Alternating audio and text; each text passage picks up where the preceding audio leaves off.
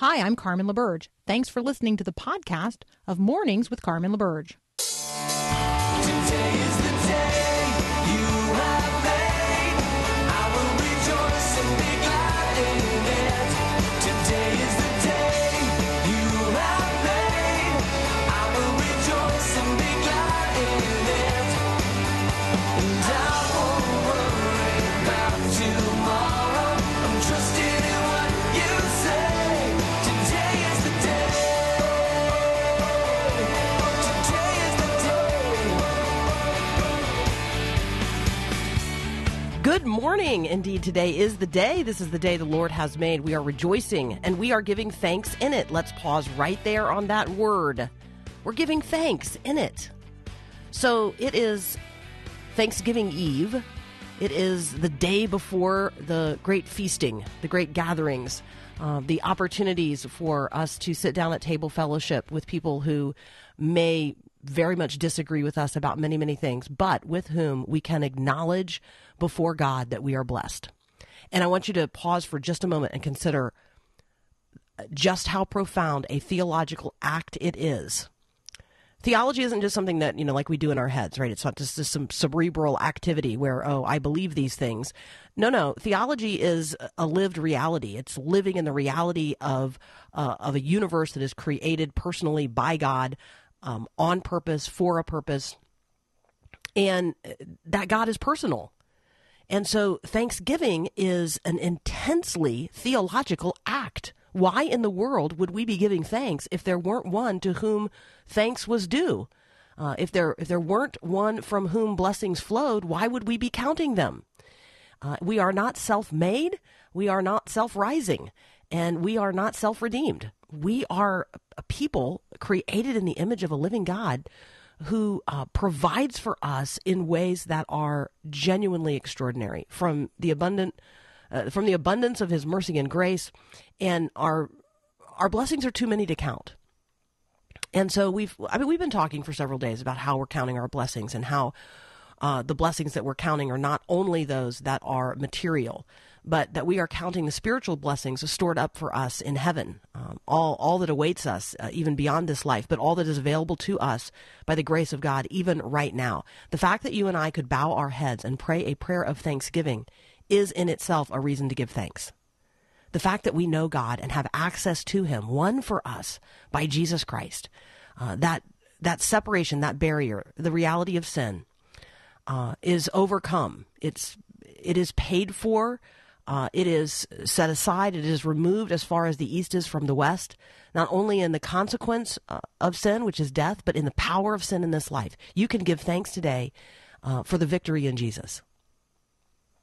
Even if you're walking in suffering, even if you are walking through a portion of life that is very, very hard. And so I'm reminded today from 1 Chronicles 16:34 that we give thanks to the Lord, for he is good and his loving kindness is everlasting. So on this Thanksgiving Eve, let us remember that giving thanks in and of itself is a theological act.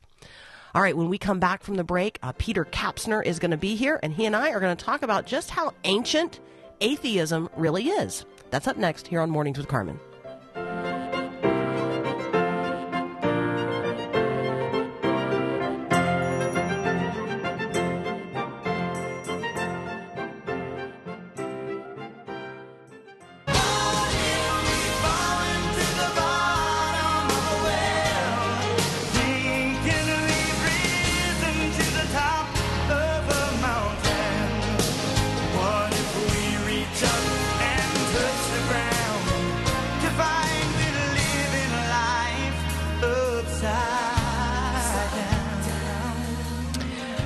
Peter Kapsner is joining us again this morning. He and I love to just converse about what's going on in the world, bring the Christian worldview to bear, talk not only about how and why, that would be high merged together, how and why things are the way they are, and how and why they are all different because of Jesus Christ. So, Peter, welcome back. Great to be with you, Carmen, and I appreciate being on just before Thanksgiving here. We're, as you know, overseas in the United Kingdom right now, and let's just say they don't have reason to celebrate Thanksgiving here in the United Kingdom like we do. So this is sort of my Thanksgiving moment, a little bit around the table with you and Paul this morning. How will your family be celebrating Thanksgiving with us, even across the pond? Yeah, well, it is a uniquely American holiday, obviously, and they have uniquely American holidays or British holidays over here that we wouldn't celebrate in America, just tied to cultural heritage and history. But I think the bigger picture and what I love, your focus in Thanksgiving is that even though it's an American holiday, the principle or idea of Thanksgiving, especially as you referenced at the top of the hour here, is sort of the heart of God's kingdom, isn't it? That there's an ability to give thanks in all things, in the midst of pain and sorrow, in the midst of joy and triumph, that to have a heart of gratefulness, I would suggest, not just on a day of Thanksgiving, but as part of just sort of the weekly reality of your life, I think is a hallmark of, and can be a hallmark of the Christian faith, because we live in a future of certainty. We can live in a present of gratefulness at any given moment. So you and I have read an article entitled "The Ancient Faith of Atheism," and one of the things that I find myself wondering today is, to whom exactly are atheists giving thanks on Thanksgiving? I mean, even the very idea that the United States of America would set aside a day during which we would collectively give thanks to God for his providence and his goodness. I don't even know how they can read the Thanksgiving Day proclamation. I don't know why atheists take the day off. To whom are they giving thanks? Yeah, I mean, that is such an important question, Carmen. And interestingly enough, there's a church that we attend over here with some friends of ours, with sort of our long-term association with Scotland.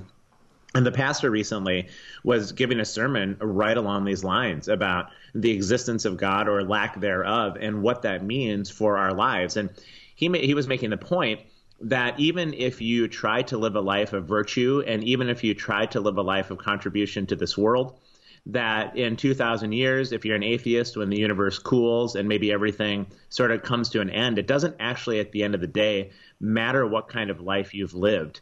And in that, because there's no being with whom you're interacting for eternity, there's no reason to give thanks for anything on this earth, whether it's the positive contributions that people make or whether somebody just wants to be sort of, I guess, somewhat evil by whatever standards of morality we might use. There isn't, at the end of the day, any differentiation in that choice because there's not a being. But within the Christian faith, obviously, in a theistic worldview, we're able to then give thanks because there is reason for why we do what we do on this earth. At the heart of the difference between atheism and Christianity is a difference of meaning versus meaninglessness, no matter how you try to couch it. If you're in the atheistic perspective, it's just meaningless, and there isn't any real reason to give thanks for anything that would be long-term. Yeah, you're really pointing out there that the fundamental difference is whether or not the universe is personal or impersonal. I mean, right. if it's personal, the God who has revealed himself in the scriptures of the Old and New Testaments, fully revealed himself in the person of Jesus Christ, present with me right now, closer to me than my next breath, and equally as close to you. If that's not reality, then all of that is a void. And so atheists really believe in the void of a personal God. And therefore, when we talk with people who deny the reality of God, first of all, we're looking at something that's as old as time itself. It was interesting to me in reading this article, "The Ancient Faith of Atheism." Never do we get all the way back to, let's say, Psalm 14:1. The fool says in his heart, "There is no God." I mean, atheism's been around a long time. Yeah, it has. I think it points out sort of what people might call, or theologians might call, sort of the existential angst in which we all live, meaning, do we have meaning? How can we be certain of meaning? How can we be certain of a God? And when we try to answer those questions from an intellectual or a question kind of basis and saying, if I can just understand better, then maybe I can finally believe in God. And that existential angst has been present not just in the last 100 years or 50 years or the supposed death of God by the philosophers in the 20th century. This has been present, and you pointed out from the passage in Psalms, from the beginning of time. People, especially because the future is always uncertain, especially because we don't know for sure what's going to happen in our lives, and because the world is not in the redeemed state that it ultimately will be in, there will be trouble and turmoil. And because of that, we ask them, I think, some really important, legitimate questions about God. But it's when we go from our questions about God to embracing the idea that there is no God that we move from some sort of wisdom in the midst of our struggles to just utter foolishness, because then, in the words of Solomon, vanity, vanity, all is vanity. Nothing matters anymore at that point, and life just becomes sort of this foolish pursuit of meaninglessness. And that is as old as time. It isn't, certainly it does characterize our day today, but it was fascinating, the article you referenced, how this has been part of the human condition since the beginning. Okay, we have to take a quick break, but when we come back, I actually want to stick with this subject for a couple of more minutes, because as atheism has become much more culturally acceptable in the culture, the likelihood of people sitting down at table fellowship tomorrow or sometime over this weekend with a family member who does not believe in God, that's real. And so I'd like to, for you and I to have a conversation where we equip the listener for the potentiality of sitting down at table fellowship tomorrow or in the days to come with a person who genuinely is atheistic, does not believe in God. So that conversation up next with Peter Kapsner following the break. You're listening to Mornings with Carmen.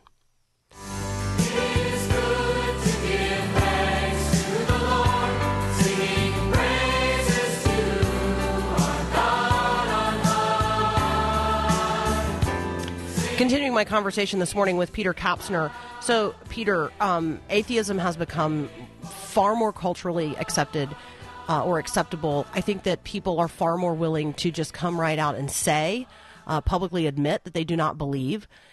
And so my tactic has been, when that happens, to pause and remind myself, first of all, do not get defensive. This is not about me. I don't need to be defensive. This is not about me.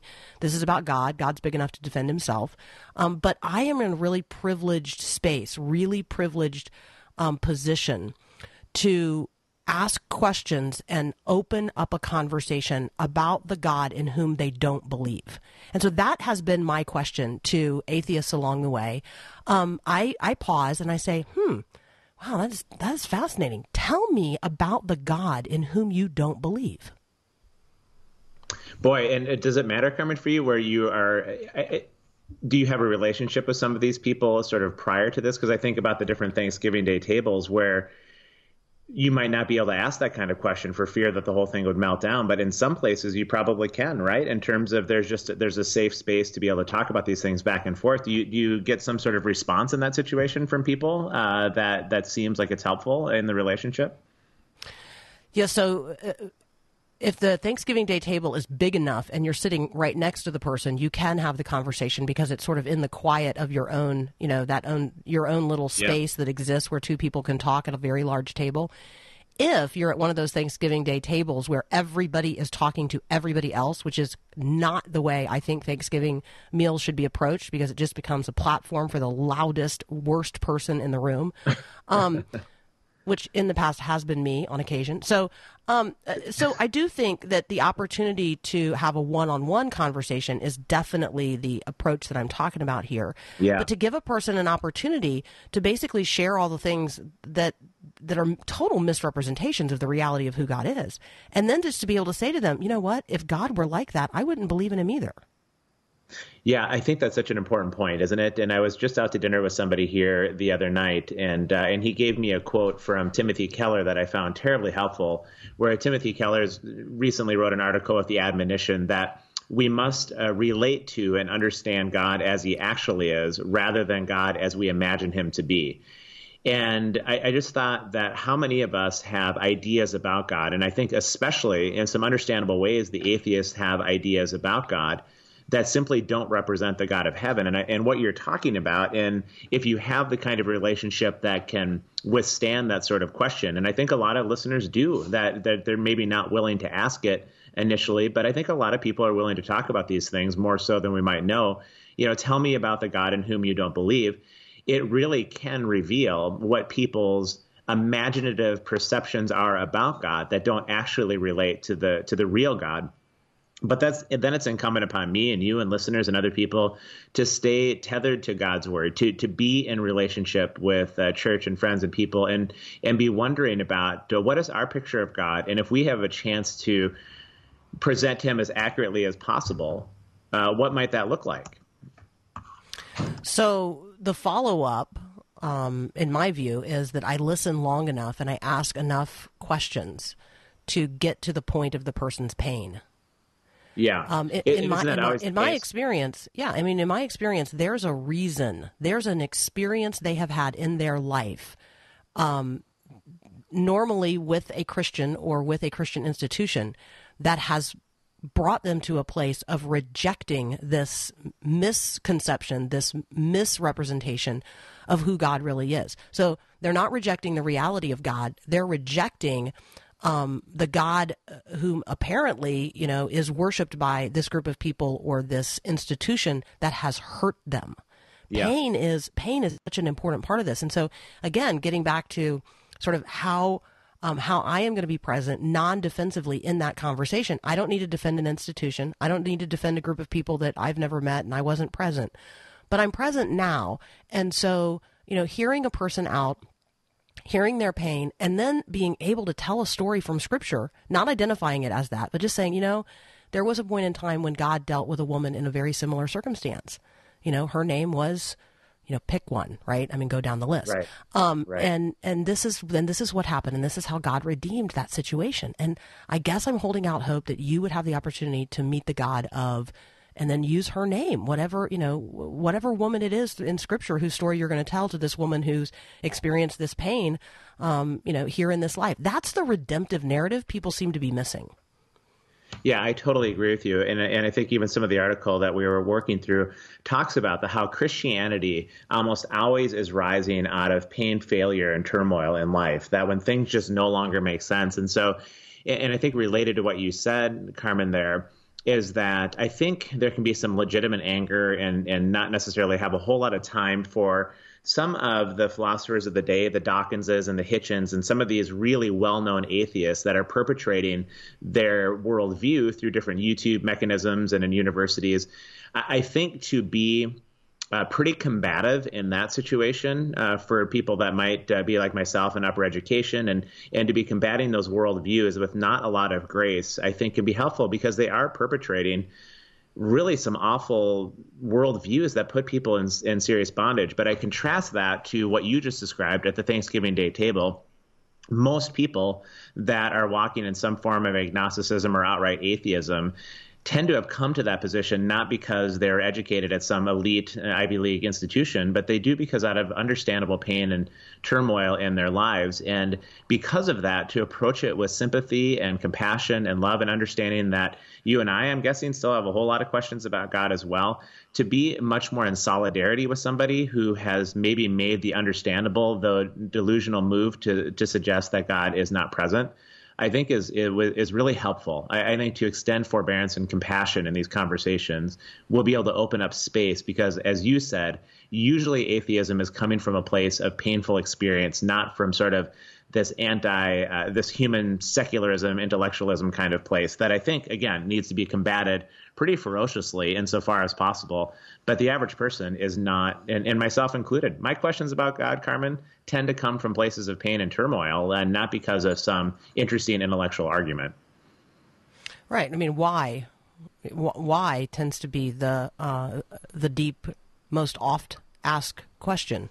Why? Right. Why this or why not that? Why do I have this or why do I not have that? And it's not necessarily, sometimes that's covetousness. I recognize that. Sometimes it's the reality of, I really need what I don't have, and I don't understand that, or I perceive myself to need it. And so some of this is getting to the place where we recognize that God always has our best interests in mind, even when we can't see that. And I think that is really, that's a hard part of faith. And when when the article is talking about doubt, or it's talking about skepticism, I think that ultimately our doubts and our skepticism tend to rise when the people of God don't behave in ways that are consistent with who God is. And then we find ourselves really, really searching about for a meaning and a purpose or a way to connect with God that's disconnected from the way he has chosen to reveal himself. And so I just want to encourage people today to not be afraid of the conversations tomorrow with people who do not believe what you believe, and you don't have to be defensive about that. God does not need to be defended at your Thanksgiving Day table. He needs to be honored. And so you can give gratitude to God and have a thankful heart, even in the midst of people who who deny him and know him not. And so I just want to be an encouragement there, that if each one of us could be the most positive personal representation, what you're doing tomorrow at the Thanksgiving Day table, no matter who you are, no matter where you're going to be, you are representing Christ to other people. You are a representative, representing Christ to other people, and may Christ be made known in the breaking of that bread. Peter Kapsner is going to stick around for the next half hour because we've only gotten through one topic. Does that sound good? That sounds great, Carmen. Okay, we're going to talk about the church in rural America. Most people listening right now live in parts of the country that we would describe as rural. And so we want to talk about the health of the church in rural America and the great gospel opportunity that exists there. So that's up next here on Mornings with Carmen.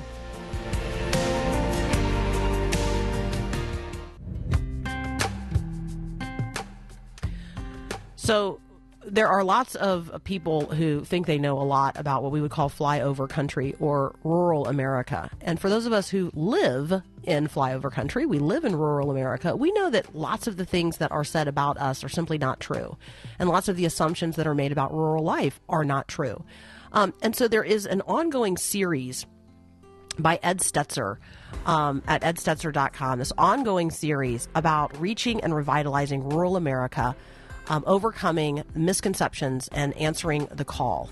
And I want to just begin unpacking what Ed is saying, the observations he's making about rural America, see if those resonate with you, and then really address together these misconceptions that people have of rural America. And so we're going to continue our conversation with Peter Kapsner, who, like me, lives in a rural part of the country. So that's up next here on Mornings with Carmen. Have you ever thought about your unanswered prayers? When I stop and think about it, I'm grateful that God gave me what I needed rather than what I asked for. Hi, I'm Callie Breeze with Thrivent, helping you be wise and thrive. With Thanksgiving coming up, you may want to add unanswered prayers to your list of things you're thankful for. You know, it's a fact of life. We don't always get what we want or pray for. But God has a plan for you, which may not include everything on your list. Sometimes you ask for something that isn't right for you, or maybe the timing isn't right. You may pray for external things like a new house, a new job, or a bigger paycheck. Instead, consider praying for an understanding of God's will for you and how He wants you to use His gifts to live your faith. So this Thanksgiving, thank God for all the prayers He's answered and the ones He hasn't. He always has your best in mind. And happy Thanksgiving. I'm Callie Breeze with Thrivent. I have a thankful heart that you have given me, and it can only come from you. Continuing my conversation now with Dr. Peter Kapsner. Peter, when we talk about rural America, I claimed that both you and I live in places that are largely described as rural, and yet we both live right on the edge of a major metropolitan area. We both have access to all of the resources that big cities have to offer, but we also have a real heart affection for the land and the people who work the land and till the soil. Just talk with us for a moment about just the heart affection that you have for rural America. Yeah, my parents grew up in central Minnesota in farming communities, these small villages that were terribly tight-knit communities. And, sometimes that wasn't always positive just because of the gossip train and the gossip vine. It can move pretty quickly, and you can feel a little bit oppressed or suffocated by some of the powers that be in some of these communities. But that was sort of the minority idea. The majority is that there's a real rhythm of the day, a real rhythm of people doing life together, ways of life together. Communities, Carmen, are held together by their common story, by their common rituals, by their common ideas about life. And that doesn't mean that we are all brainwashed to thinking the same thing. It just means that our sense of identity and our sense of purpose and our sense of belonging has to involve some kind of community along the lines of what I just described. And so in a time of increasing urbanization, but I think more importantly, in a time of truly hyper individualism that has really been set loose upon the Western world through both mobility of automobiles and airplanes and the proliferation of them, but also now with technology and the internet, we're able to individualize ourselves in ways that past generations couldn't. And that really leads to the loss of community and relationships and shared values and shared purposes and all of those sorts of things. So, yeah, I live on the edge, as you do, of a major urban center of Minneapolis-St. Paul. And if I drive 25 minutes, I will be in downtown Minneapolis. If I drive to the east and if I drive 25 minutes to the west, I am in sort of this deeply rural area. And I have to tell you, driving 25 minutes to the west does my heart so much more good than driving 25 miles to the east. It's funny. There's just sort of a little golf course out 25 miles from where I am. And I feel more a part of what happens at that golf course, even though I only see these men and women maybe once every other week, than I do in driving into sort of the anonymous population base of Minneapolis. And I love our city, but you lose sense of belonging to anything when it's all just so large and overpopulated that way. And so the other piece that I would say is a lot of my business that I do over the last 15, 16 years has been developing products for more rural landscape kinds of places. And I will tell you, some of the friendliest and nicest and most considerate and gentle kind of people that I've met continue to live in these rural areas. And so with the hardships that have been part of rural life the last couple of generations, it still is a place that feels far more peaceful to me and thus my great affinity for it. So I want to talk about, I concur with all of that. I continue to think of myself as just a farm girl from Indiana, even though I recognize I haven't lived there since I was like 6 years old. But it's still, it's where my people are and it's where my people are from. And it's all of the stories that I have from both my mom and my dad are farm stories. Every single story is a farm story. And some of them are really difficult. Like farming is hard. But I think that some of the things that you lift up there, first of all, it's not monolithic. Like it is individual and it is unique, and yet it is communal. There is a knit togetherness of rural America that's different than the kinds of ways we can live very independent of one another in more urban settings. And so people know what's going on in the lives of other people, and they are concerned, and they are ready to lend a hand, and they are they're not trying to escape from the problems of their neighbor. They're just not. I mean, they're engaged. Right. They're concerned. And so if we just want to turn our attention to this series that Ed Stetzer is working on, I think that it's helpful to recognize this very first misconception that he points out, which is that it's not homogeneous culturally. Like everybody that lives in rural America is not the same. It's not like a cookie cutter kind of reality. We are talking about individuals. Talk about this misconception. Yeah, well, I think there is this idea that anybody who would live in the rural community would be, at least for sure, over 50 years old, be primarily a Caucasian and entirely uneducated. And those percentages just don't really hold up. I think some of our political conversations in our country the last 4 years have really created kind of this misunderstanding gap about who is in urban centers and who is in rural centers. And there tends to be this sense in which some political figures might portray the people of rural communities to really the reason why they wouldn't believe a particular political philosophy is because they simply are just uneducated. And it calls to mind even when President Obama, who I think had a lot of really amazing things to say, also had some really terrible things to say, including that comment that people in rural America are just clinging to their religion and their guns. And I just thought I couldn't believe what the misstep was associated with that, because it presents this mischaracterization. But increasingly so, people are being educated about how to use the land and technologies associated with it that hold to the sanctity of the land without just stripping it bare. And there's some really amazingly lovely people across all generations that are in these rural communities. It isn't maybe the misconception that it's been played out to be. So we just got our meat back from having 2 of our cows processed, and let me just tell you, that's a lot of meat. And That is the a lot of people meat. and the people who know how to do that, like, they're geniuses. Yeah. I mean, not only do I not want to do that, I would not even know where to begin. And I guarantee you, it would not be this, very, it's beautiful what you end up with. Anyway, and tasty. So, maybe we'll do the 2 other misconceptions after. We got to take a break.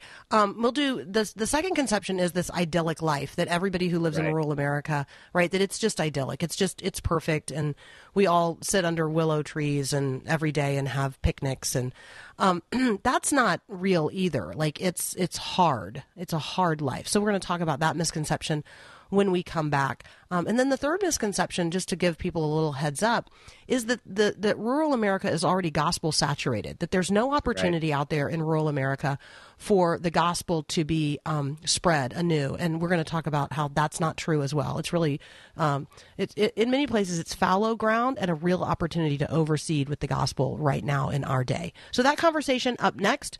I'm going to continue talking with Peter Kapsner because he's so gracious to give us a whole hour today. That's up next here on Mornings with Carmen. Give thanks with a grateful heart. Give thanks to God. So we talk about rural America and we talk about those communities where most of the food in America is produced and goodness is just knit into the fabric of community life. There's a reason that that people think it's largely white and largely uneducated and largely older, and that's because there is a grain of truth in that. Right. And so we want to talk about the difference in the reality of what is happening in rural communities and this perception that it's just idyllic. So Peter Kapsner and I are continuing our conversation about this series that Ed Stetzer is working on, not only about life in rural America, but really what it might look like for there to be a revitalization and even a genuine gospel renewal. So talk with us about this second misconception, which is that living in the country is idyllic. Well, and I think this is the heart of his article that I found terribly compelling, was the idea that, as you described, many people of the next generation they have left the rural communities. And what Ed writes here, that again I found sort of haunting in the article, is that places become what they are because of the people in them, and families pass down traditions from one generation to the next, and from that place a town's very character forms. And then Ed asks the question, but what happens when the people are gone? Well, their memories and their shared experiences go with them. And for many, the town's soul quietly disappears. And so people in rural communities, he finishes by saying, aren't just selfishly pining away for some good old days of the past. They're actually grappling for their center of gravity in the midst of the loss of what had been pretty long-standing generational values and ways of life and ways of being. So there's a deep disorientation that is going on in rural America that, though it manifests itself a little bit differently than urban centers, I think at the heart has the same disorientation associated with urban centers. And that is like, what is the story? Why am I alive? To whom do I belong? Where are my people? All of these kind of questions are right at the center of rural America as well.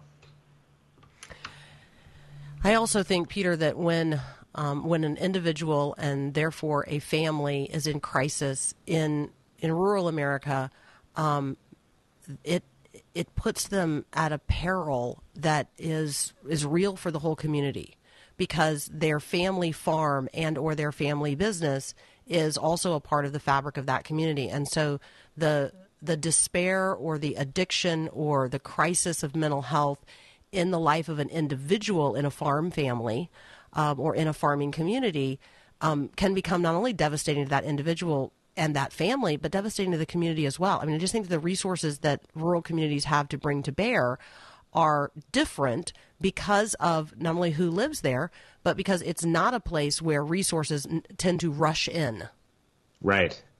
Well, and I think because, again, where do you have an opportunity to build wealth in the rural communities, especially as prices for some of the products you might sell from your farm, whether it's livestock or something from the fields, have really been so depressed by globalization. How do you generate the kind of wealth and opportunity that comes from free markets and entrepreneurialism that can really raise an entire community and thus help the community care for one another when you simply don't have the similar levels of income generating opportunities? So I have seen, Carmen, I know people from my parents' generation, and I hear word from them from time to time, how they're sort of forced to sell off the family farms or can't make it any longer. And certainly when I was growing up, when I described where I was 25 minutes from downtown Minneapolis, it was terribly rural at that point in the 1970s and 80s. I was surrounded by family farms, and now I'm surrounded by strip malls simply because the family farms over time have a really difficult time making it. And again, if you don't have an ability to generate wealth, you're not going to have the ability to care for one another from a financial standpoint very effectively. So I want to get to the third misconception, which is gospel saturation, but I don't want to wander off from this point too quickly. I want to give people an idea for tomorrow. The oldest person at the table, whoever it is your best opportunity for your family to reconnect and rediscover, celebrate anew, pass to a new generation, the truths of your family's past. And so take time tomorrow. We're going to take time to let my mom, who's now 81, tell some farm stories to the grandchild generation. I know the stories because I've heard her tell the stories, but I'm not sure they've heard her tell the stories. And I know that they haven't heard my dad's stories because he was gone before any of them were born. And so let's allow tomorrow to be one opportunity to sort of recapture those conversations, those stories, that past, in order that we might reconnect with our rural roots, even if we are now urban dwellers. So I just want to encourage people in that. And then let's talk about this third misconception, which is gospel saturation. The third misconception is that rural America doesn't need another church. Why is that wrong? Yeah, boy, it is interesting. Again, I just one more time reflect back on my youth when we would travel those couple of hours up into central Minnesota, and you hit a small town. And usually the pervading or pervasive architectural feature of a small town, at least in that part of the country, is going to be a gigantic church with a steeple that sort of soars over the horizon of the other buildings in that village. It really is the town centerpiece. And 30, 40 years ago, those churches were still pretty vibrant and active. They were the center of the community. They often stood actually geographically in the center of the community. So from the north, south, east, and west suburbs around the church in these small towns, you could come right to the heart of that church. And there was obviously the potlucks and the Sunday night services and all of what I'm sure many of our listeners grew up with as well, which was a sense that the church was not just the place of following Jesus and figuring out our faith and participating in our religious practices, but it also was sort of the social gathering of the town. It served a wide variety of purposes. Well, Carmen, if you go into those same towns today, that same building is there, and it still has sort of the striking architectural features of the town. But similar to what I often experience over here in Europe, you have these gigantic cathedrals, and they are just majestic and beautiful. And yet if you walk in on a Sunday morning, it's relatively empty. It's almost kind of odd, right? I mean, there's maybe 30 people sitting in these huge buildings, and that's some of what you're seeing in small towns. I know there's fewer and fewer people going into vocational ministry. Seminaries around the country are well down, and they're closing their doors. I know I've worked in Christian ministries programs since the early 2000s in multiple institutions, and the number of majors that are getting into vocational ministry to become pastors, that's way down among the next generation. And so we are starting to see, I think, that maybe the first or maybe second, third inning of a significant decline in religious attendance and even religious possibility in these villages. I think there's a huge opportunity for a revitalization in the rural communities because of it. And I think one last quick point on that. I see a lot of my urban colleagues doing wonderful work in the communities of these urban centers, but it sometimes feels like a splash in the bucket. And that doesn't mean in any way to demean any of the work, because so much of it is absolutely beautiful. But the impact that can be made on an entire village or community in rural America, there really seems to be an opportunity there if people are willing to take some steps out in that direction. And I also think there's a lot of wisdom right there in those communities, and maybe figuring out how to encourage people to become bivocational pastors, and then become the pastor of the community where they are already planted. Sometimes transplants work, but sometimes I think in rural communities, identifying people who have the gifts but don't have the resources to pastor congregations and grow a ministry maybe a way that that people with resources could look at rural communities and say, that's a place I could invest because I could invest in that person. Yeah, and that's where your idea that you've mentioned about like sort of a farminary, right? I know. I want a farminary. The bivocational model has always been the model, historically of the Christian faith. And I just think that could be a really compelling model. If seminaries could figure out how to equip people in the communities where they currently are through technology, I think you could really do some beautiful revitalization work with these communities. All right, we have a lot of listeners out there. Maybe there's somebody, if we say the word farminary, you're thinking to yourself, I could get into that. Like, that's something I could get behind. All right, hey, Peter Kapsner, thank you so much. Happy Thanksgiving. Blessings on your family, and safe trip home. Yeah, thanks so much, Carmen. Happy Thanksgiving. And if I can just say, it's been fun to be over here because we really do serve a large God, Carmen. It's amazing to see how he's at work over here on the other side of the pond. Amen. Amen. All right, we'll be right back.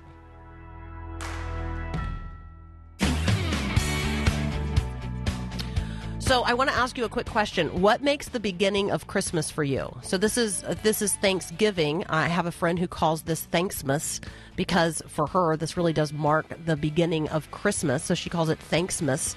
I read an obituary in the London Guardian that the guy who has been the director of the King's College at Cambridge for many, many years has passed away. And so I just want to celebrate the way Christmas begins for many of us with song. Thanks for listening to this podcast of Mornings with Carmen LaBerge from Faith Radio. If you haven't, you can subscribe to automatically receive the podcast through iTunes or the Google Play Music app. That way you never miss an episode. It's also available anytime at myfaithradio.com.